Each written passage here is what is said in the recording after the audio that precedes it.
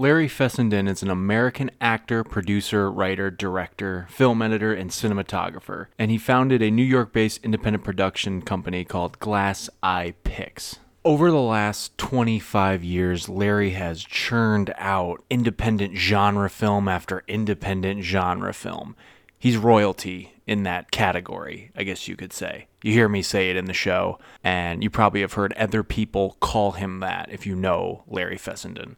It's a privilege to have him on the show. I'm a fan of his. I've been a fan of his for probably over the last 10 to 12 years when I discovered his films. One of which, Habit, which came out in the late 90s, which I touch on, and it's good to get some behind-the-scenes stories on the making of it. This was a heck of a way to round out 2021, talking to someone you look up to, but I don't want to fanboy out too much. I gotta be professional here. These are just some awards Larry has won over the years.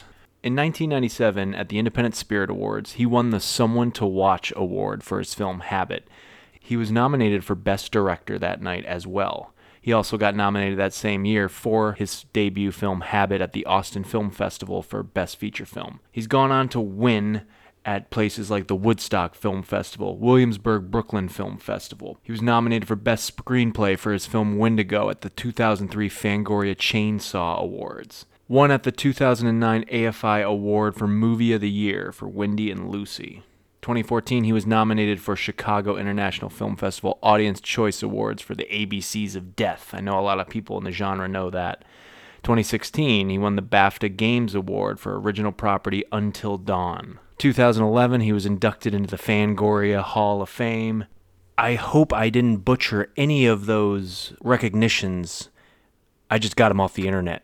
But still, pretty solid resume I have on my hands with today's guest. Despite working behind and in front of the camera for projects of his own, Larry is also known for really assisting with helping nurturing young and up-and-coming independent filmmakers. So it was a privilege to talk to him and hear what he has to say about the process. This was a lot of fun. This was a hell of a way to round out the year for me.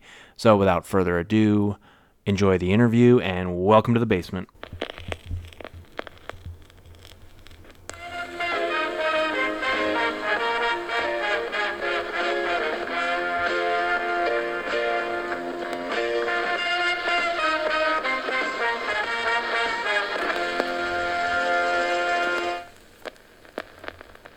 All right, everybody. We are joined today by an independent film. Well, he's independent film royalty, writer, director, actor, producer, editor, founder of Glass Eye Pix, Larry Fessenden. Welcome to the basement, my friend. Hey, Tyler, good to be here, man. Thank you for saying yes. Thank you for coming back. It's kind of funny how we initially were going to do this. I was interviewing Christian Nilsson, director of Dashcam. And then you popped up in my Zoom chat.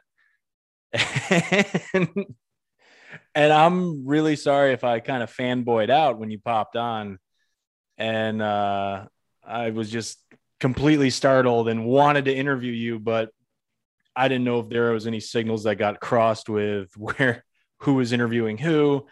And I actually, when it happened, I knew you were in the movie, but like, it was not until you logged out, I was just kind of like, oh, that's right, Larry's in the movie. And the whole time I'm talking to Christian, I'm like, damn it. Well, man, all these crazy things happen, of course. But yeah, I don't know. I was just poking whatever button that came up in my feed, and I guess we connected for a second. But here we are. Here we are again. Thank you for coming back. I mean, I just kind of wanted to literally just hit some points with you and ask you some questions about, films you made. I've been following your career for a while. Yeah. So let's just kind of start way at the beginning here. Like, it's always kind of my go-to with, I always like hearing what the early days were with filmmakers, actors, and, whoever I have on this show, like what did they watch? What did they read? What did they do? Anything when they were growing up? I mean, I don't know how far back you want to go, but usually the theme of this question is, what did you see that made you say, I want to do that? Now, I love the question. I think it's a great question that you're asking. Whatever. I guess I've talked about this before, but I'll say it for your listeners and viewers is when I was a kid, I grew up in Manhattan, and you know, weekends were a big deal because that's when the horror movies played. They played at noon, they played at 4:30, and they played at on the few channels you had. And I watched the old black and white movies, so I'm an old timer now. I'm born in the '60s, so it was a really big deal for me. And then I just responded to horror films more than other stuff. I liked all kinds of movies, but those were sort of my secret place. And when my parents would go out for the day, it was the best time, just me and the TV, which was probably like, oh my God, 12 by 12 or something. Anyway, so I saw Frankenstein, but all kinds of really offbeat movies like The Incredible Melting Man, or all these random old Universal movies. But then in the '70s, you could get these magazines, Famous Monsters of Filmland, Creepy Eerie, and it was just this whole world that I really responded to, this sort of macabre world. And I just like the iconic nature of these creatures. They seem to represent different afflictions. There was the Hunchback of Notre Dame, there was Frankenstein, there was Wolfman. Wolfman was, I continue to feel these aspects are still so profound, and that's why we keep remaking these movies. And I think that's why Shudder exists, and Jason Blum. Everybody is intrigued with revisiting these iconic creatures. They're really like our mythology. So that was my youth. I grew up that way, and you can trace all of this. It's a cultural thing. They sold a bunch of movies to TV in the '60s, all the old Universals, and so a whole generation of kids grew up on them. And I had the monster models, the whole thing. So I'm really just quite literally a product of my era, but it really stuck with me. And I know that a lot of filmmakers who've gone on to much greater success than me had the same background. So it's fun to know that. Yeah. What kind of, what out of the Universal monsters, it doesn't even have to be them. Like, would you gravitate towards character wise? Frankenstein, Wolfman, or who was it? Well, it was I I was sort of obsessed and haunted by Frankenstein. I got a poster early on in my life, and had it up on the wall. I mean, there's such minutia, but it's funny. It was like on this thin plastic. I mean, a dreadful product, and yet it was pretty cheap. I think $1.99. In the back of the comic book, and there it came, and I put it up, and it was probably the Glenn Strange version of the monster. Anyway, so that was very haunting to me. I recently watched Frankenstein again because it was Halloween, so I always revisit. And the Karloff performance, we all remember certain aspects, the reveal, but he's very physical, and it's so cool the way he moves around. He's much more. He has a great lumber when he walks. Like Yeah, it's iconic. it's fantastic. So whatever. I'm gonna celebrate Karloff here. I love the Wolfman because I think a lot of guys just wish they were werewolves. You could run free and wreak havoc or not. And then the creature from the Black Lagoon was also beloved. That's just such a beautiful creature design. And that was sort of an environmental parable or whatever. Just don't fuck with Mother Nature and this cool creature. So those would be my touchstones. But I didn't like them all. No, I think the Mummy is annoying, and I watched the Mummy again. Maybe it shows that I have sort of a less imaginative sensibility, but I find the Karloff Mummy not very compelling. Though it's amazing to see those images in film and realize, oh my God, yeah, these are the stills that I've lived with. Anyway. No, that's not to bring the mood down a little bit, but the what was it? It was during Halloween. I saw this on Facebook. I think it's the guy who played was in the suit for Creature from the Black Lagoon. I guess again, I don't want to bring the mood down, but I guess his health isn't well, Oh, and I guess his daughter put up. I guess he might be Alzheimer's, dementia. I don't know, but I guess his daughter put up something that got all over the internet of like his mailing address. He's down in Florida, of people just to send like photos of how much they love what he's done and everything, and like just love for movie monsters and whatnot, just to kind of remind him in this unfortunately very rough time. And I don't know, I thought that was kind of cool. And I mean, I haven't seen Creature from the Black Lagoon in about 5 years, but I made it a point to hop on that. Those really are just, that's an icon. I mean, I'm born in 1988 and I'm still watching it. People that I know are younger than me still watch it. We, like you said at the top of this, everybody goes back to that. That's like kind of the first, even though it didn't really originate in America, it's kind of like the first like American horror films, if I'm saying it right. But go ahead. also Sorry.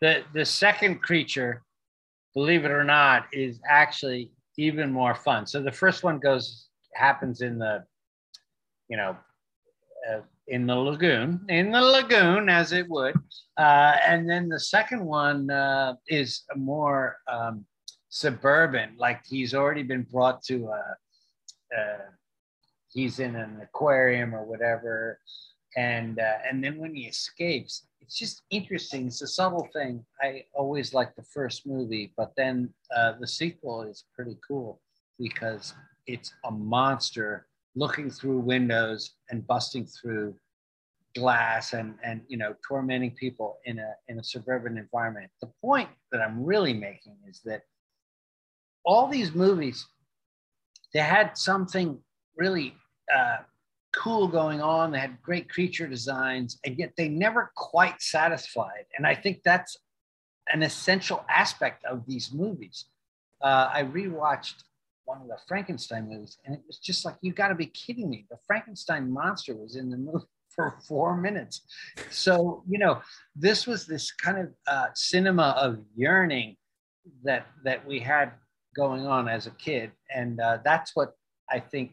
And a lot of those old movies aren't really very good. And so what I think happened to me is that I wanted to embrace those vibes, those creatures, those iconic ideas, those images, and put them in a modern setting. So anyway, that's just what happened to me. And I don't even know if I've achieved it, but I'm working on it. Well, I was going to save this question. I literally just jotted it down real quick about 5 minutes before we started recording here because it slipped my mind a little bit. But you made a Frankenstein-esque horror film a couple years ago. Yeah. Yeah, just talk to me about Depraved. Well, I made a movie called Depraved, and it is without a doubt my Frankenstein film. Although I'll never forget a reviewer saying, he didn't even credit Mary Shelley, and I'm like, dude, I think We get it now, man. I think we get it. But it is not only my own Frankenstein story told in a very real way, and my angle was that the doctor, the mad doctor, was actually an Iraqi vet returning, and he suffers from PTSD. So that's why he's obsessed. He's trying to still repair people from the battlefield. And he sort of stitches this body together and so on. So, whatever. It's my take on Frankenstein, but it's what I've been saying. It's like trying to regurgitate some of those images and really embrace them and think about how they're still relevant today. That's my main jam, is that these old horror movies and horror tropes, they really matter, and they need to be revitalized every decade.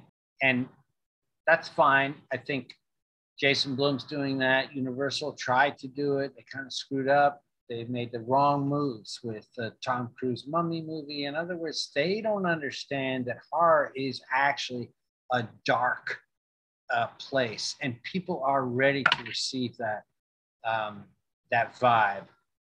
But Hollywood is so scared; they actually still can't make horror movies. I guess that Jason Blum, because he's sort of a little bit of an outsider, and we're also in a modern world, people are ready for the slightly darker approach. But it's interesting; they've never been able to capitalize on their own franchise, their own universe. Yeah, no, I feel you. I mean, I think obviously, I mean, we'll get off this and move into something else real quick, but I think it's like every 10-ish, 5, 10-ish years, maybe not 5, maybe 10 to 15, I should say. Like, I feel like the Frankenstein genre of its own kind of gets revitalized a little bit, either in independent horror or in the studio system, even if it's not Frankenstein. Or like, I just kind of noticed that. And after, like, usually like some big world event, you see somebody trying to make some sort of Frankenstein film. And like, obviously with what's happened in the past, year and a half, everything going on, I'm curious to see 5 years down the road if we're going to see, I don't know, someone taking their fears and anxieties and poof, making something about someone trying to play God. I don't know. We'll see what happens, but Well, yeah, it's always going to happen. And also, what is the true irony of the horror business is that we've been making apocalypse movies. We didn't need a pandemic to get inspiration. Oh, now I'm going to go to the typewriter and write my shit. It's like, no, that's what horror films are about. They're about the breakdown of society.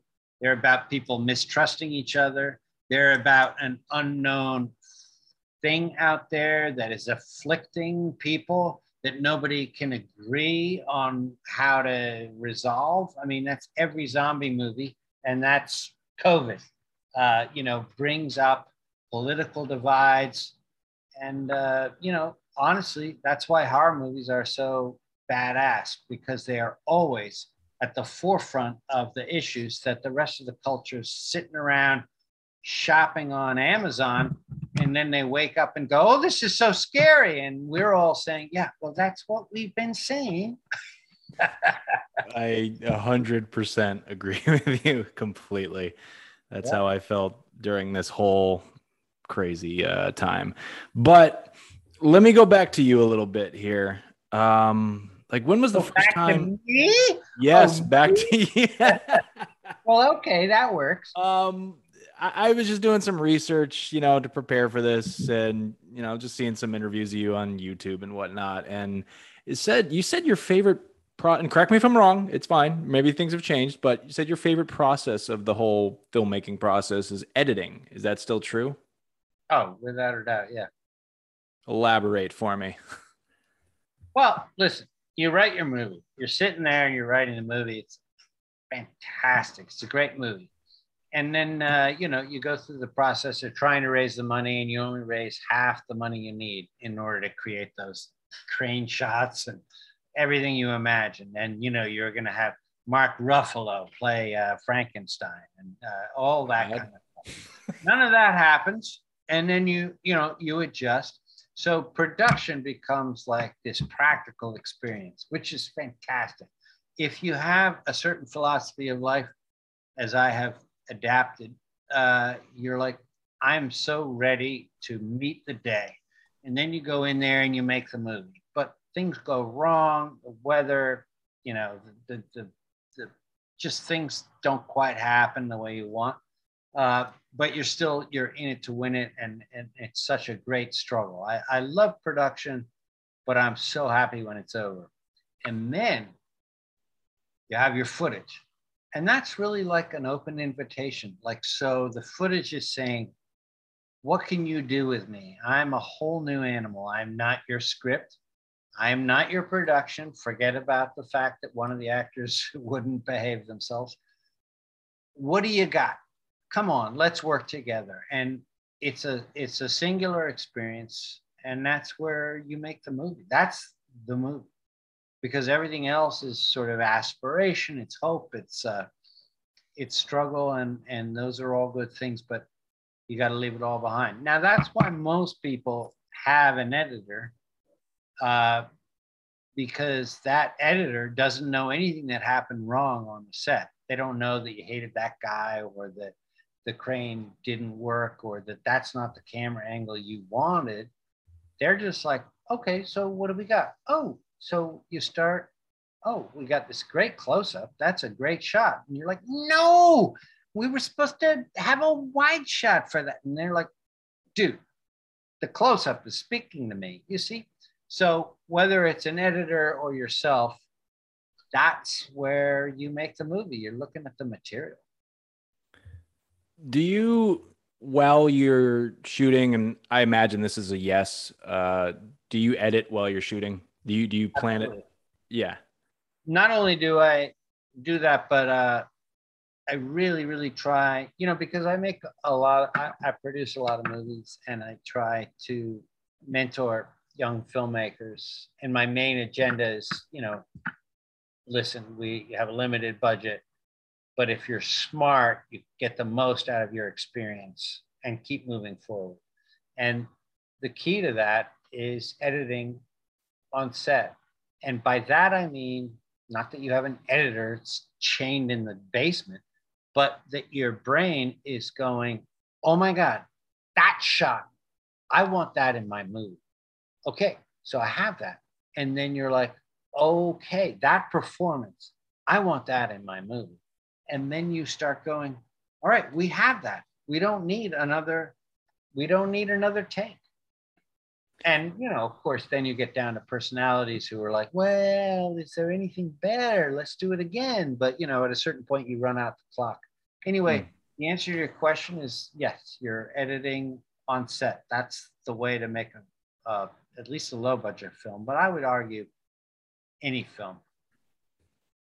No, because from my experience when I'm directing, and I've just made some very low end stuff, but I've had moments on set with people where they, when conflicts arise, and it's always like, no, you don't understand. I'm seeing this in my head. I'm seeing this cut here, like, and I don't know. Personally, for me, when I have to explain what I'm seeing in the editing room while we're on set, it's embarrassing. Like that's just my self-conscious kicking in. Like, no, you don't understand. In what's in my head, and like it goes from here to here, and people always look at me like, yeah, man, but I don't know. But nobody really seems to get that besides a director or people who aspire to direct. That we have the film in our head, and it's usually different by the time we get to post anyway. But I don't know. I think it's a good sign of a good director when they have it in their head while they're shooting, just like someone like Hitchcock, I feel. And I don't know. Are you a big fan of Hitchcock? I almost feel like you're setting me up. Listen, first of all, I have it written down right here, and I was just like, I got to bring my rant in for a landing. And so there it is.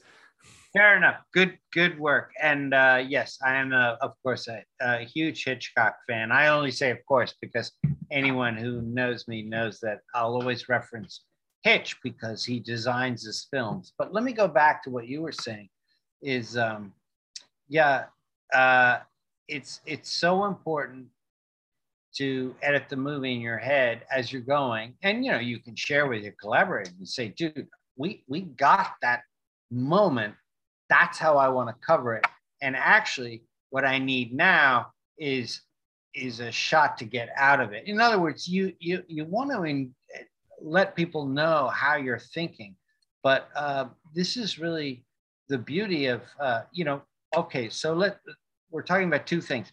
So Hitchcock, of course, is famous for the idea of designing his movies and setting up every shot. And, he was always like, I'm very boring making the picture because I've already designed it. But that's the best Hitchcock impression ever to appear on this show. It's the only, but it's the best. Yeah, fair enough. But, there's a lot going on. And even Hitchcock, I think, is sometimes lying. Which is my whole theory about Hitch, that he was creating a persona. So he was saying things that were exaggerated. I mean, of course, he designed his movies, but there's also an understanding and a love of cinema language that you do in the moment. And that's actually more exciting. I'm sure that's true of Kubrick. We all know the Kubrick scene where he's figuring out to shoot the low angle shot of Nicholson when he's in the freezer. And, Kubrick's like, well, I don't know, Jack, you got to lean a little forward. And you're just like, oh my God, how amazing they created this iconic shot, but it wasn't like drawn somewhere. So the point is filmmaking is always going to be, or has to be, should be an incredibly spontaneous, collaborative moment, activity in the moment. But yeah, you have to go in with a plan and then be able to loosen up and adjust the plan because new great things present themselves. So you have to be incredibly present during production. And this, I hope, comes back to your point. As a result, as you make changes to the storyboards or as you just sort of go through the day, you have to be able to tell someone, I don't know who they are, the assistant director, that no, I'm confident. I got the edit in my head. It's working. It's all good. We're on this together. And, you have to share that. And, but that's the agenda. You're only shooting for the edit. You're not shooting for an experience I had. That's indulgent. All right. I love it. So with that being said, I want to jump because I hadn't seen it in about 10 years. I just saw Habit again for the first time because it's streaming on Shudder right now. Came on, I think, last month. Spent my Saturday night watching it. I think the first time I saw it, it was playing. It was during Halloween time. I was like 21 years old. And there was a little art house theater next town over from where I grew up. And I was trying to broaden my horizons of genre films besides hockey masks and bloody machetes, and I don't know, I just strolled into it and thought it was really great. It was pretty much my introduction to you, even though this was probably 2009-ish. And I just rewatching it again brought back some memories of like pre 9/11 New York, like the New York that a lot of New Yorkers tell me doesn't exist anymore. I don't know what your take is on that, but I've heard stories about, how the film kind of got out into the world. And I'll ask you that in a little bit, but just kind of tell me how it came together. Well, I had made the movie in 1981, believe it or not. As a kind of a video project that I did when I was still in school and hanging out with pals. We shot a lot in Upper West Side, whatever. I knew cameraman who was, I think, going to Columbia. But anyway, but years later, I realized I wasn't done telling that story. So I wrote the script again. And I conceived of making as low a budget movie as possible. I hired one fellow. I didn't hire him. I just made an arrangement with my pal, Dayton Taylor, and we sort of put it together. We did auditions and the whole thing. Anyway, we shot in the streets of New York. We shot in film, of course. In those days, that was the way you did it. We got an amazing DP. Our concept was to be so independent of any kind of restrictions that we were going to have different DPs. It was like, I don't even want to have some camera guy telling me what's what. So I was literally in search after the first movie I'd made called No Telling. Cost more money than it made back. And I just felt frustrated by that crew. So I just wanted to do something where I was so loose and light in the foot. And so Dayton and I, we built this idea of this no budget movie, even though we shot on film in those days. But a DP named Frank DeMarco, he joined us and he said, "Hey, you crazy? What do you mean many DPs? That's ridiculous."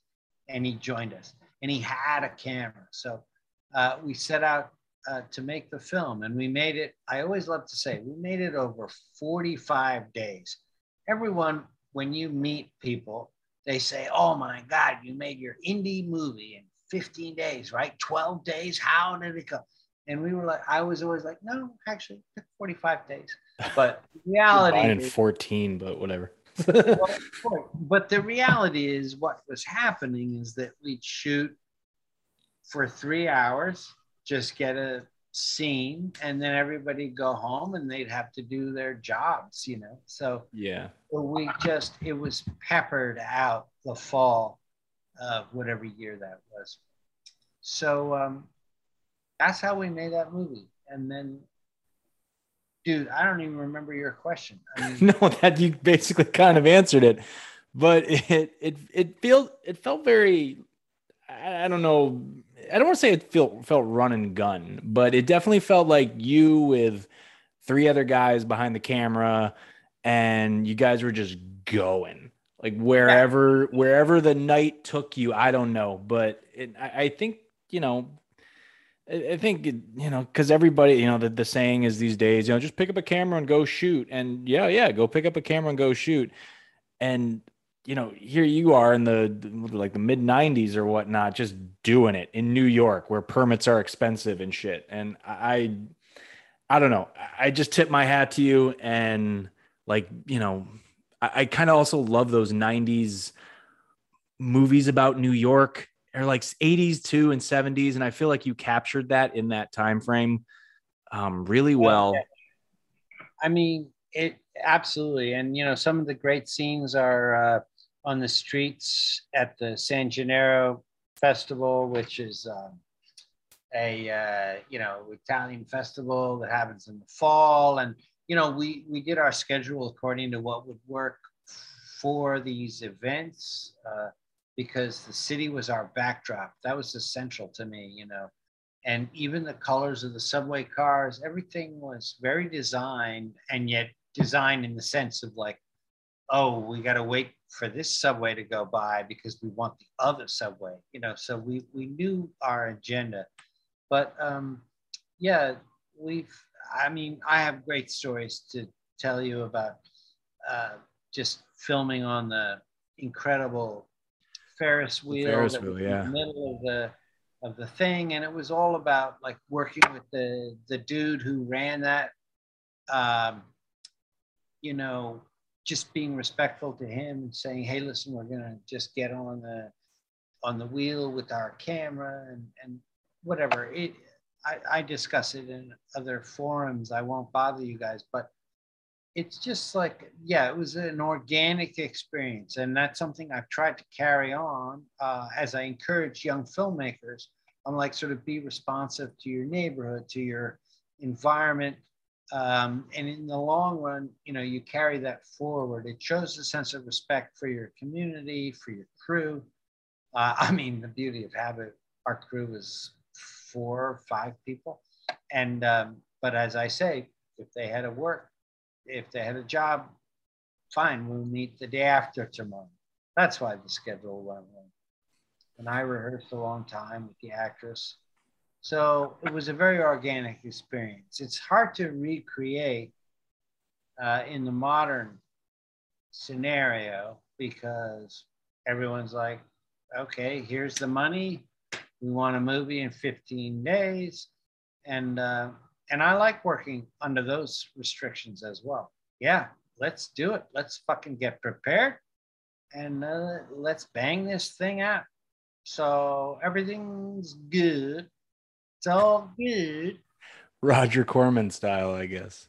Yeah, that's Uh, all good.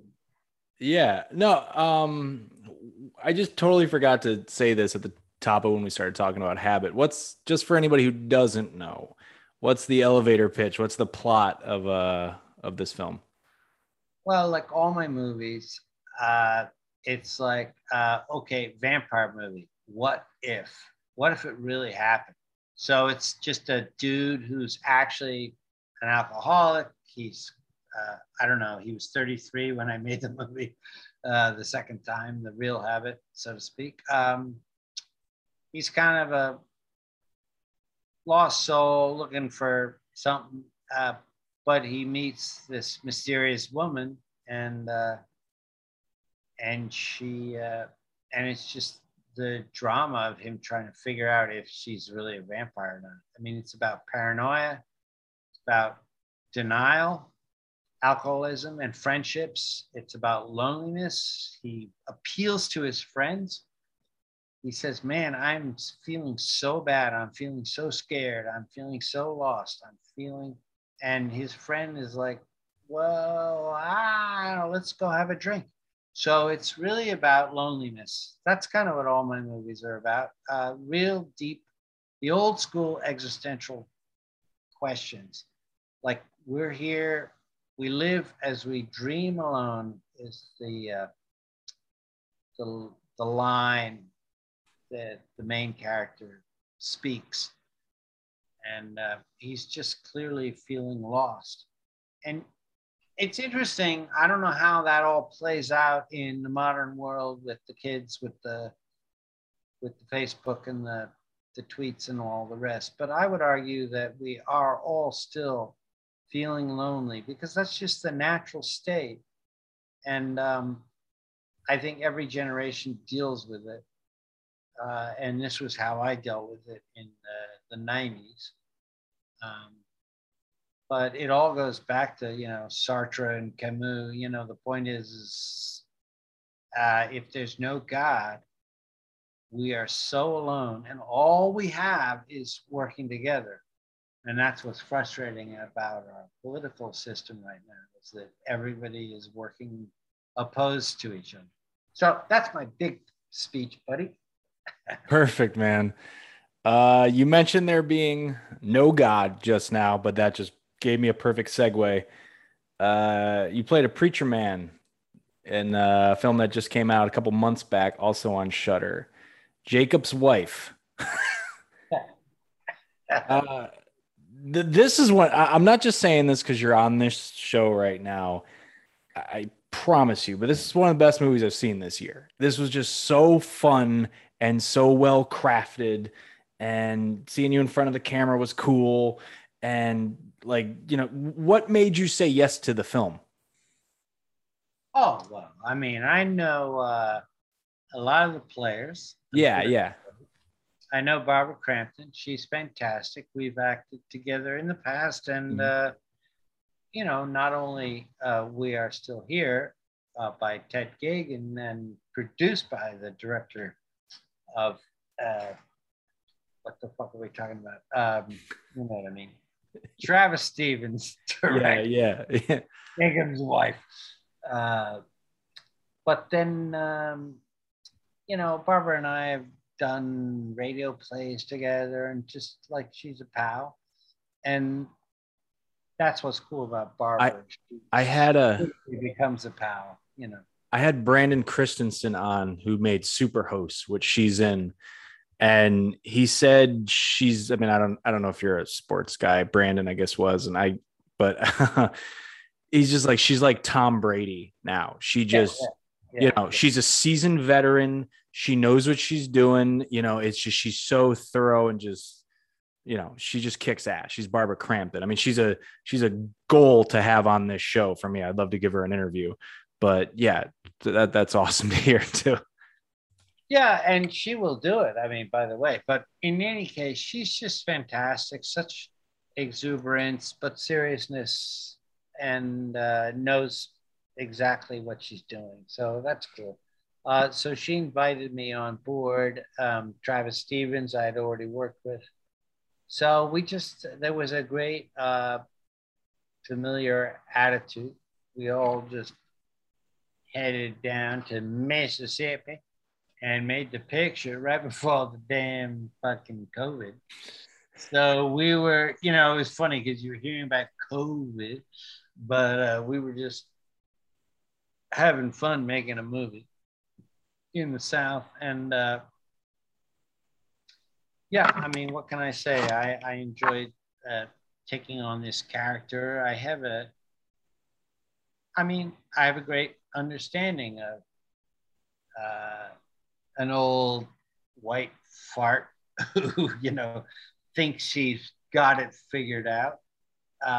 sense of morality and and yet somewhat tone deaf to the suffering of his wife.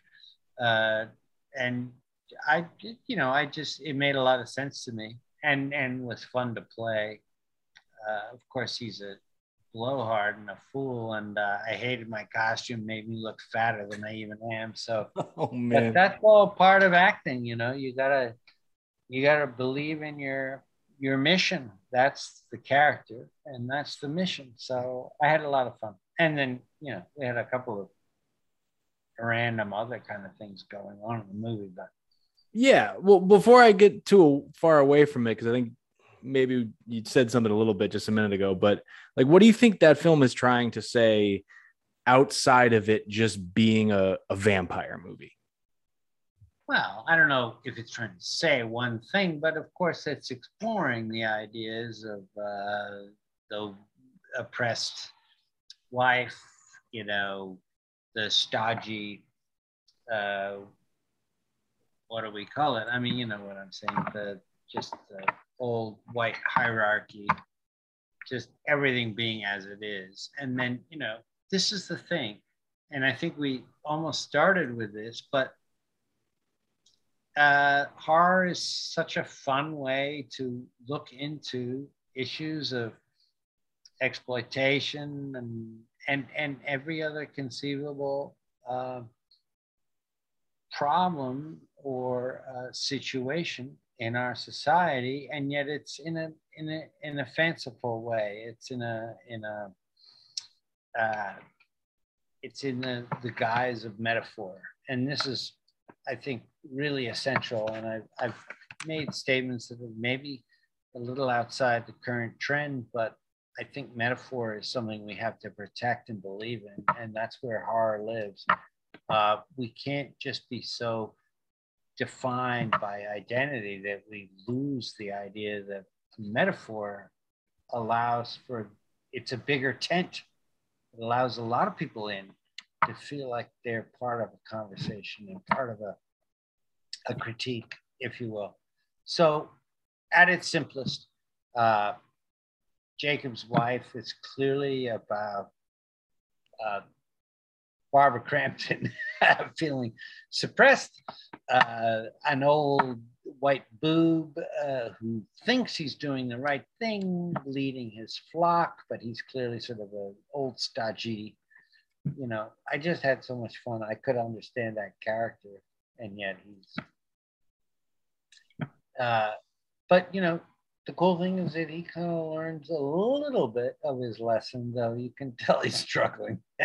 Yeah, by the third act, the this flip he does, I think is the payoff's really good. Very interesting. Yeah. Yeah.